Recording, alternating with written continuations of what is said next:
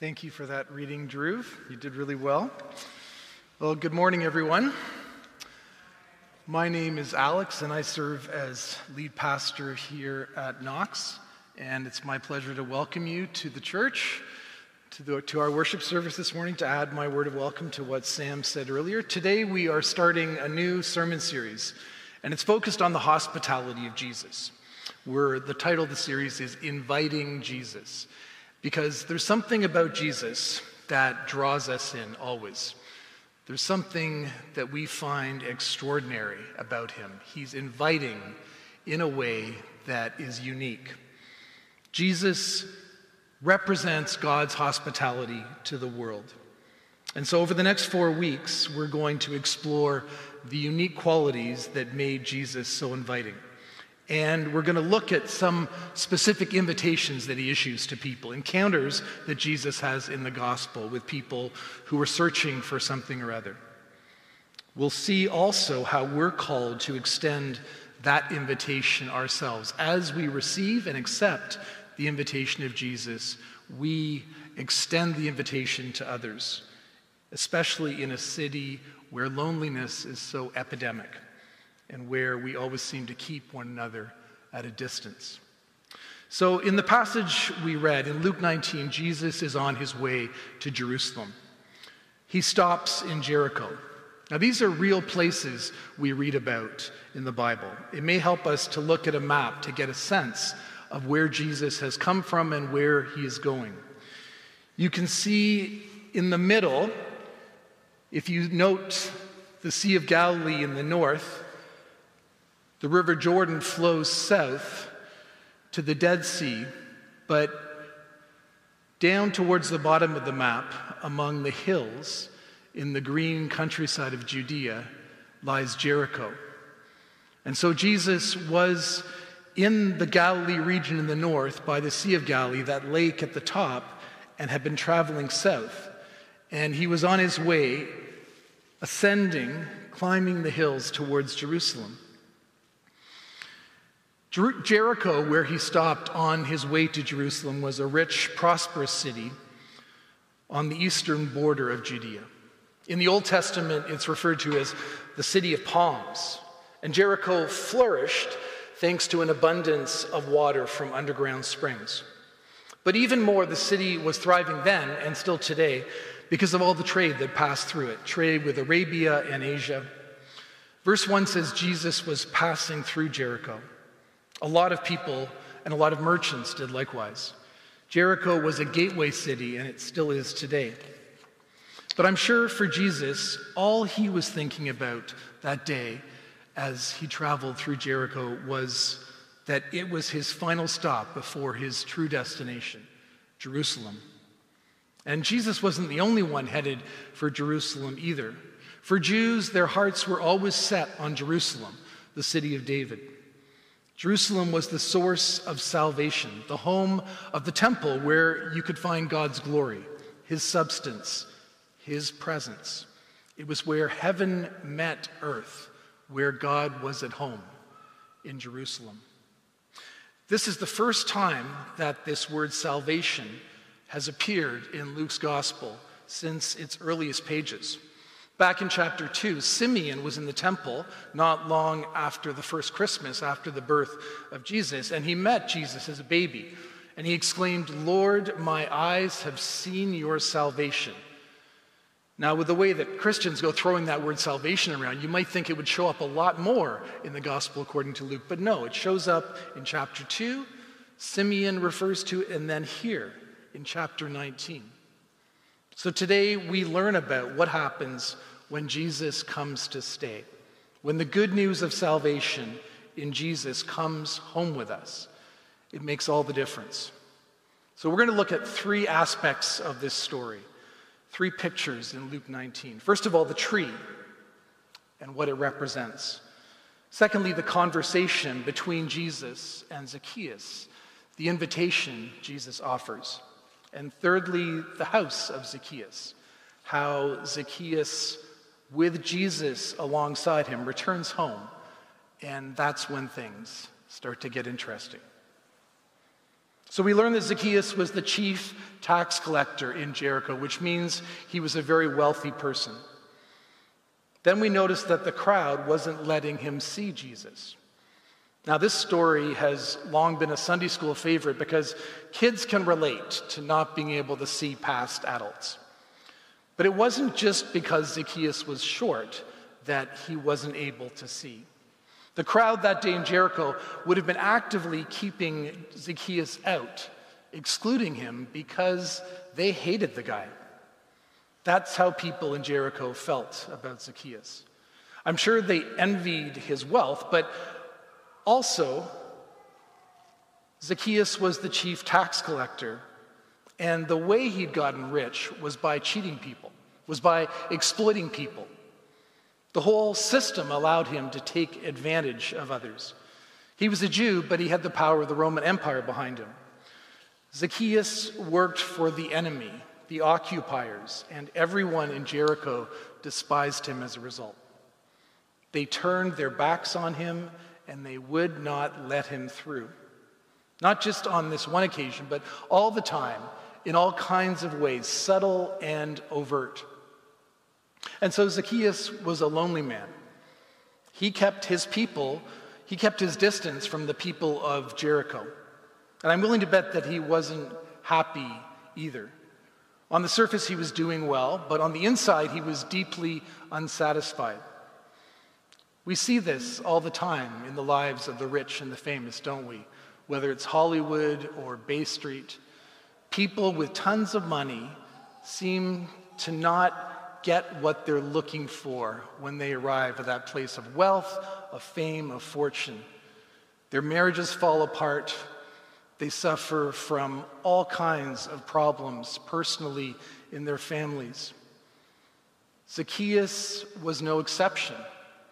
And so when he heard about Jesus healing, about Jesus forgiving and changing people's lives, when he heard these stories about Jesus, he was curious. And even more, what he heard about Jesus awakened something deep within him, a longing for something more than what he had achieved. So he ran up ahead and he climbed a sycamore fig tree to get a better look. He took the initiative to see Jesus, and he seems eager here, but I think also Zacchaeus was feeling pretty good about being up that tree, about being at a distance from Jesus, about being in the very back pew. We're like that too. We would rather not get up close. You can see some empty spots at the front of the church. Is it a coincidence?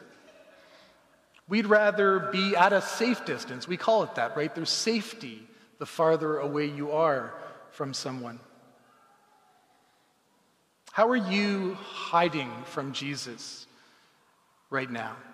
How are you not allowing him to get close? Because that is always at the heart of Jesus, to come close to us. How are you avoiding him in your life today? Maybe you want a glimpse of Jesus, but nothing too direct, nothing too personal, nothing that would get in the way of what you've got planned. I think a lot of us are really, maybe surprisingly, comfortable with our unhappy lives. We don't want to leave what has become familiar to us, even if it's sad and small in its own way. We are up that tree in a way ourselves, and we don't want to come down. But God always surprises us. He will do a new thing in our lives if we're even just a little open to him. Zacchaeus was not expecting Jesus to notice him, but that's exactly what happened. And so from the tree to the conversation, Jesus says to Zacchaeus, "Come down immediately. I must stay at your house today." That's a bit forward, isn't it? Earlier, we exchanged the peace. We greeted each other. If someone came up to you while we were doing that, if they'd come up to you and said, "I must come to your house today for lunch. Forget the pizza, I'm coming to your place," You would find that strange, I think. You might even be a little freaked out by that. I remember being in a church many years ago in Vancouver where during the greeting time, the pastor had an idea, not a good idea. And that was that people should greet each other, but when they greeted each other, they should look deeply into each other's eyes. He told us to do this. Yeah. I think there were a few people who left the church that day. We want to be at a safe distance from each other. So if somebody comes to you and says, I'm coming to your house today, they better have some kind of reason. They better have something to offer. They better have an authority. And Jesus had all of those things. Also, in that culture, by going to the house of Zacchaeus, Jesus was showing him that Zacchaeus was forgiven. It meant so much more to go over to someone's place at that time in that culture. Jesus was showing Zacchaeus that he was welcomed back into the community of the chosen, among those who are faithful. Zacchaeus, who must have had the guiltiest conscience of anyone in Jericho. That's what it means when Jesus calls Zacchaeus a son of Abraham in verse 9 at the end of this passage. Going to someone's house in Jericho at that time meant not only acceptance, but it meant a complete embrace. You can think of it this way. Jesus is basically saying to Zacchaeus, a complete stranger, I love you. I know how hurt you are. I know where you need me most. And I'm coming into your life with my love, with my forgiveness, with all the change that I bring. And Jesus does that, you might have noticed, at the cost of the crowd's favor. He does that also before there's any change in the man's behavior. Isn't this what we find so inviting about Jesus? That he doesn't, like we are prone to, he doesn't go after the people he can get something out of. He doesn't curry favor with those who have influence and power, with the beautiful people. No, Jesus goes right to the one who is most despised, most rejected, most excluded, most outcast. So we're exactly 2 weeks into 2024. If you made New Year's resolutions, you are right on the edge today, my friend. 50% of resolutions fail right about now. 75% will be abandoned by the end of the month. Now, we don't talk about that failure because it's so ordinary, so predictable, and kind of depressing.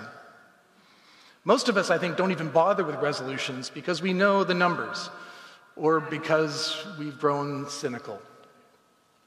But the world never stops, that you must resolve to get better, that you must make a name for yourself, get richer, happier, thinner, healthier, do things, achieve things, go places.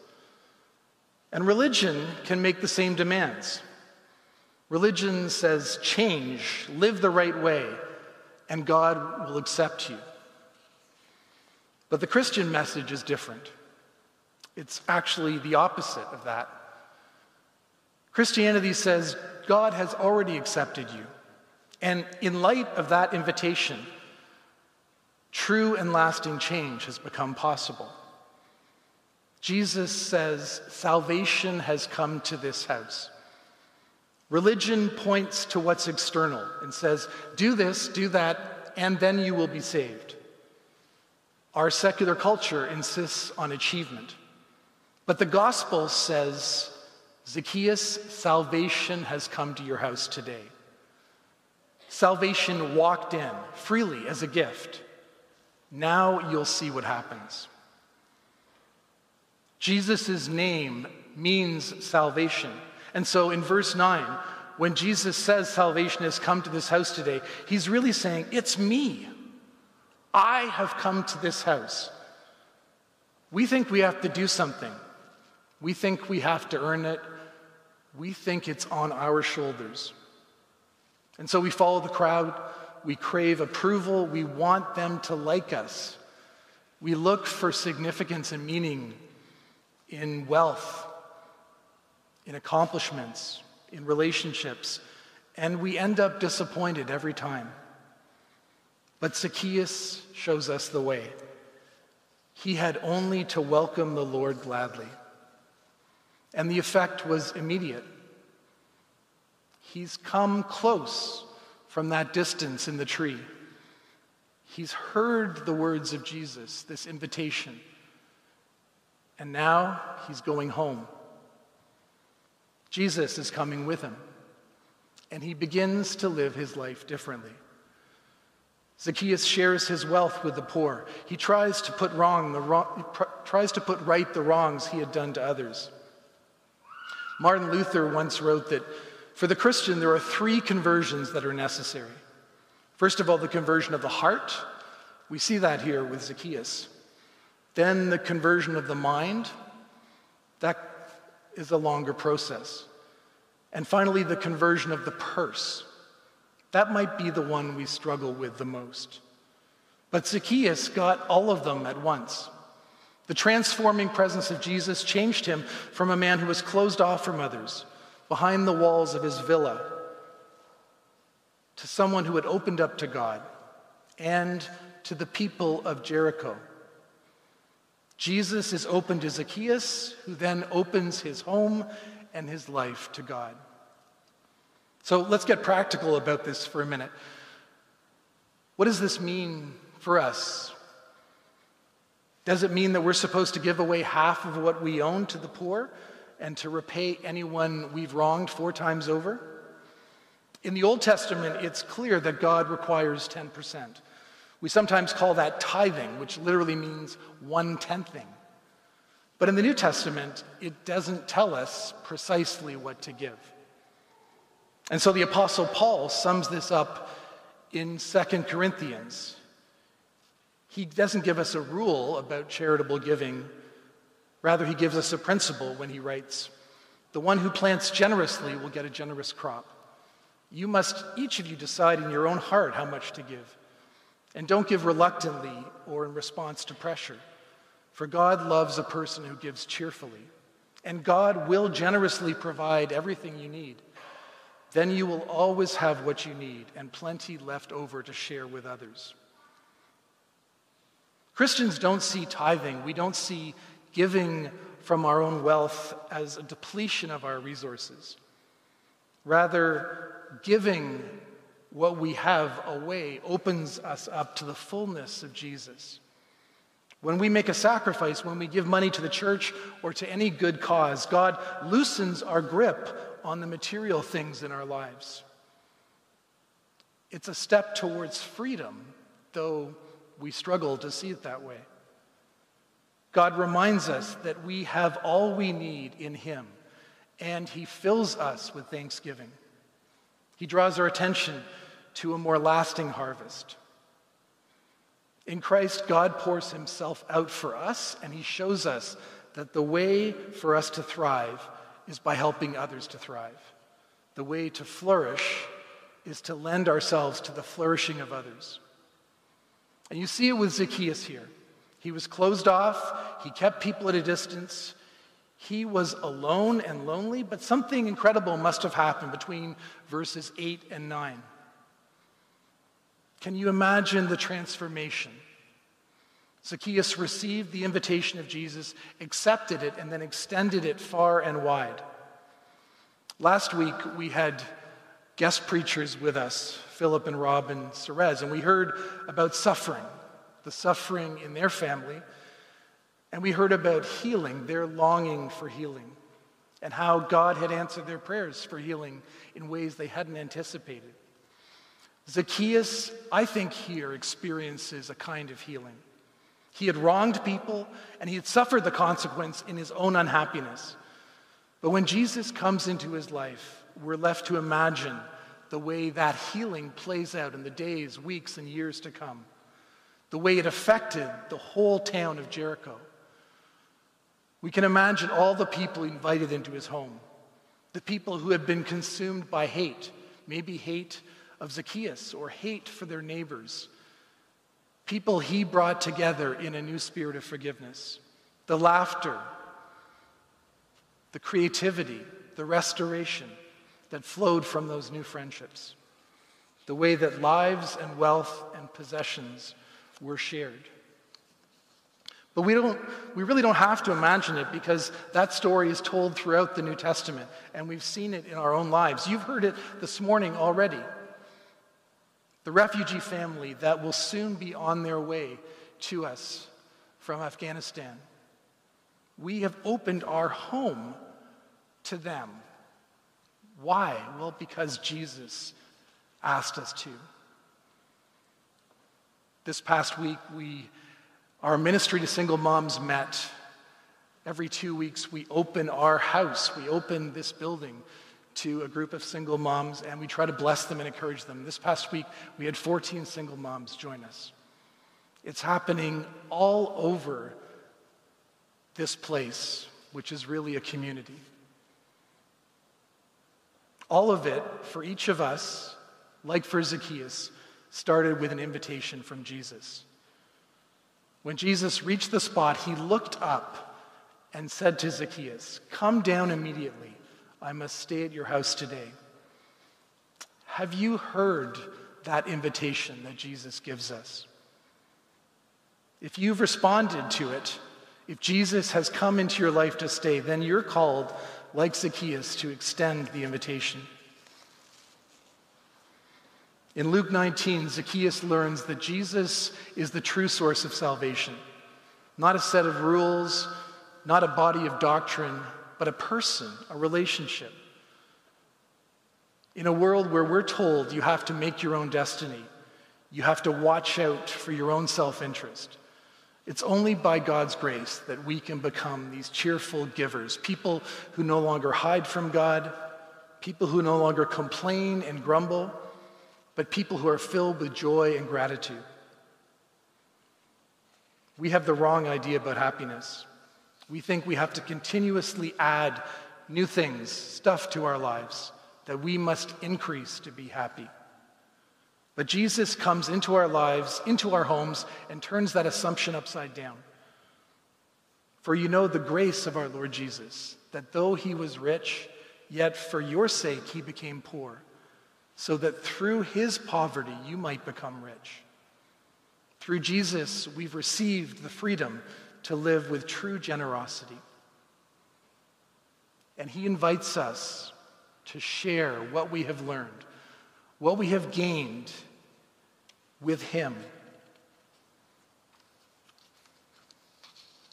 On February 7th, we will be kicking off an Alpha series at Knox. How many of you have been part of an Alpha course in the past?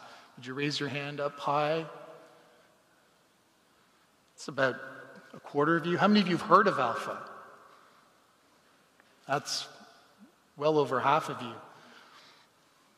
If you didn't put up your hand, you might want to check it out. Alpha is an opportunity to share a meal, get to know some people, and to ask the really simple but profound questions about life. Why am I here? What is this all for? And to see if God might be part of the answer. But today especially, I want to encourage you to start praying about extending an invitation to someone to come to Alpha with you. For our reflection time today, we're going to watch a video that helps us imagine those possibilities.